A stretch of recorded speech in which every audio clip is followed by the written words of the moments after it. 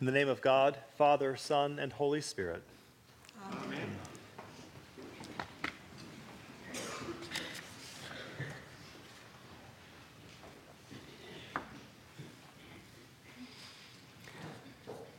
2,000 years ago, the temple in Jerusalem was the center of the world, at least of the Jewish world. At the time, the Jews believed that the world was good, as described in the book of Genesis, but that Israel held a special place in God's heart. And the land of Israel was holy, but holier still was Jerusalem. This continued to move inward, so that the holier still was the Temple Mount within the city, and then the temple itself within the courtyard, then the inner courts, one after another, and finally into the Holy of Holies, which was considered to be the most sacred and holy place in all the world, God's very dwelling place on earth. The temple had been at the center of Jewish religious life since it was built in the days of Solomon. Through Israel's exile into Babylon and their return, all the way up until the time of Jesus. Not only that, the Jerusalem and the temple were also the political and economic centers of the Jewish world. In the story that we heard from the Gospel of Luke, Jesus was in Jerusalem, in this very temple, while he was teaching. People would gather there early in the morning to hear him, and on this day, while they were there, some of the people began to speak about the temple itself and how it was adorned with beautiful stones and intricate carvings. In Mark's gospel, some of them exclaim, "Look at these massive stones, what magnificent buildings." It was an impressive building. And the stones were actually massive. Some of them weighed up to 2 tons.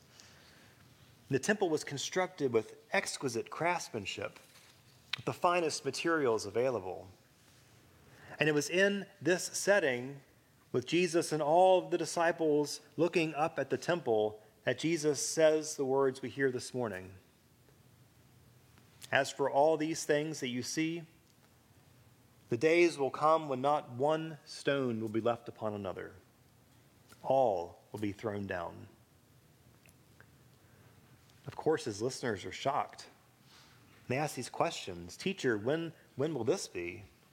What are the signs that this will happen?" Jesus first tells them not to be afraid, but then he goes on to paint this really frightening picture of the days to come. There'll be wars. Nation will rise up against nation. There'll be earthquakes and famines and plagues and fearful events. And before all that even happens, he tells them, you'll be arrested and persecuted, put into prison. On account of me, he says, you will be betrayed and hated, and some of you will even die. Jesus' words for his disciples must have been just as disturbing for them as they are for us this morning, like having the rug pulled out from underneath their feet. Do you think you're secure? Jesus is asking them. You're not. As for the massive stones of this temple, do you think this is security? Do you think this is permanent? You're mistaken. Not one stone will be left upon another.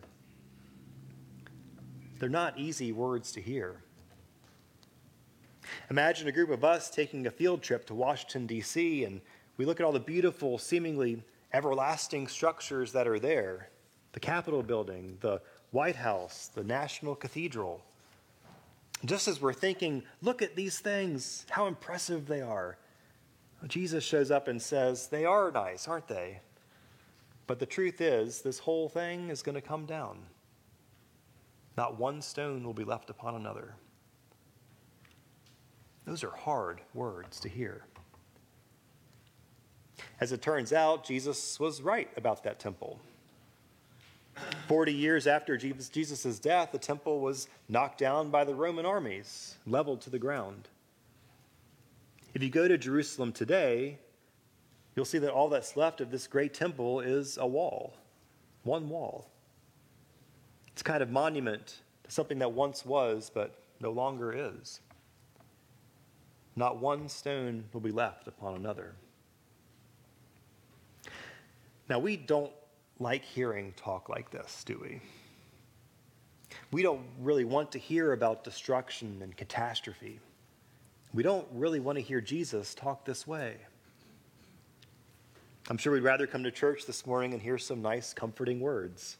Maybe a parable about sheep, or someone planting seeds, not plagues and earthquakes. We Christians in the mainline denominations don't really talk too much about these unpleasant matters. Famines, persecutions, signs from heaven, all this apocalyptic stuff.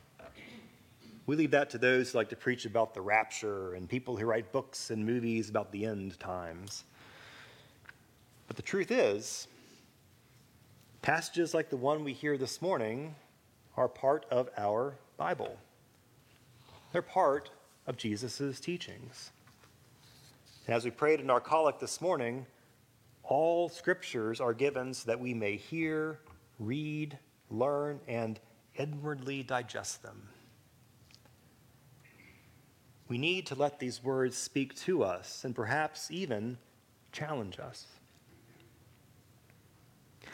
We don't like hearing or talking about these things because we want to feel secure. And for the most part, we are secure. We can go through much of life and think that all the stones are in place. Our government, well, hypothetically speaking. Our nation, the city we live in. We can look around the world we encounter on a daily basis and breathe a sigh of comfort and ease. Thank heavens for all these nice, big, strong stones all around us. While we're busy surveying and admiring all these stones, we don't want to hear about destruction and catastrophe. But the thing is, none of our stones are going to last forever. Think of the great historical stones. The Temple of Jerusalem, demolished. The mighty Roman Empire, reduced to rubble and pillars. The powerful British Empire, just 2 centuries ago, spanning across the globe, not so much today. Not one stone will be left upon another, Jesus says. It's true. And that ought to give us something to think about. But take a minute to think a little closer to home, at the stones in our own lives that we look upon, because that's where Jesus' words can really become challenging. What stones build the foundation of your security? Maybe your job, your health, maybe your bank account. We Americans and we Episcopalians have a lot of really nice stones. I'm sure we love those big, solid rocks of our lives just as much as the Jews loved the stones of their temple. Jesus, we say, look at these stones. Look at all I've worked for, all I've built. Maybe you can leave those alone? Let them stand? And this is what Jesus does. He comes along and looks at everything and says, don't place your security there, because it may just be that not one stone will be left upon another.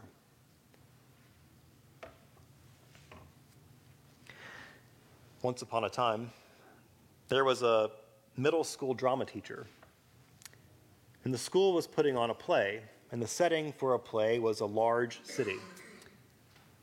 One of his classes had built these beautiful sets and placed them all over the stage. Doors, windows, even shadows had been carefully painted to make it all look real. The next day, one of his other classes was given an assignment to take care of the lighting. Lights needed to be reset, colors changed, aimed in the right directions. It was going to be a lot of hard work. And to make matters worse, the teacher was gone for the day, and the only tall ladder the school had was broken. So the students decided to construct a new ladder. They built it right there on the stage, And when it was completed, they set it up. So when the teacher came back, they could climb up and do all the work on the lights. Well, the next day, upon the teacher's return, they proudly showed off what they had made. The teacher came and looked at the scene. Yes, they'd made a fine ladder, and it was surely sturdy enough to climb. But there was one problem. They had placed their ladder not against one of the walls of the theater, but one against the make-believe walls of the set. Great work, the teacher said, but there's no way I'm going to let anyone climb on that ladder because you placed your ladder against the wrong wall. Wasn't that foolish of those students? Couldn't they tell the difference between something temporary and something permanent? Who would work so hard building something important like a ladder and then place it against the wrong wall? Well, you and I probably know the answer to that question. Most of us, I imagine, could tell a story or two about when we worked hard constructing our own ladder, only to discover it was set against the wrong wall. There were times when I thought this one thing was really going to last, when I thought this was the answer. I thought I was being so clever. And it turned out it was dependent on a wall that didn't hold up, not quite as secure as I had thought. That's what Jesus is saying. These temple walls, they're beautiful, great work, but they won't last. Don't place your ladder against them. Look at any of the stones in your world. Your job, your money, your health, all the things you own. They are good as far as they go, but Jesus tells us they don't go far enough. They certainly don't go all the way. They are stones that will fall. Don't place your ladder against those walls. So what is the wall that we are to build our ladder against? Well, you and I know the answer to that question too.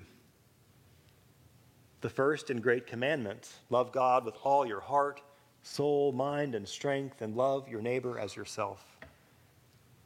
Seek first the kingdom of God. That is the wall. That's the one thing that will last. God is the rock that will never move.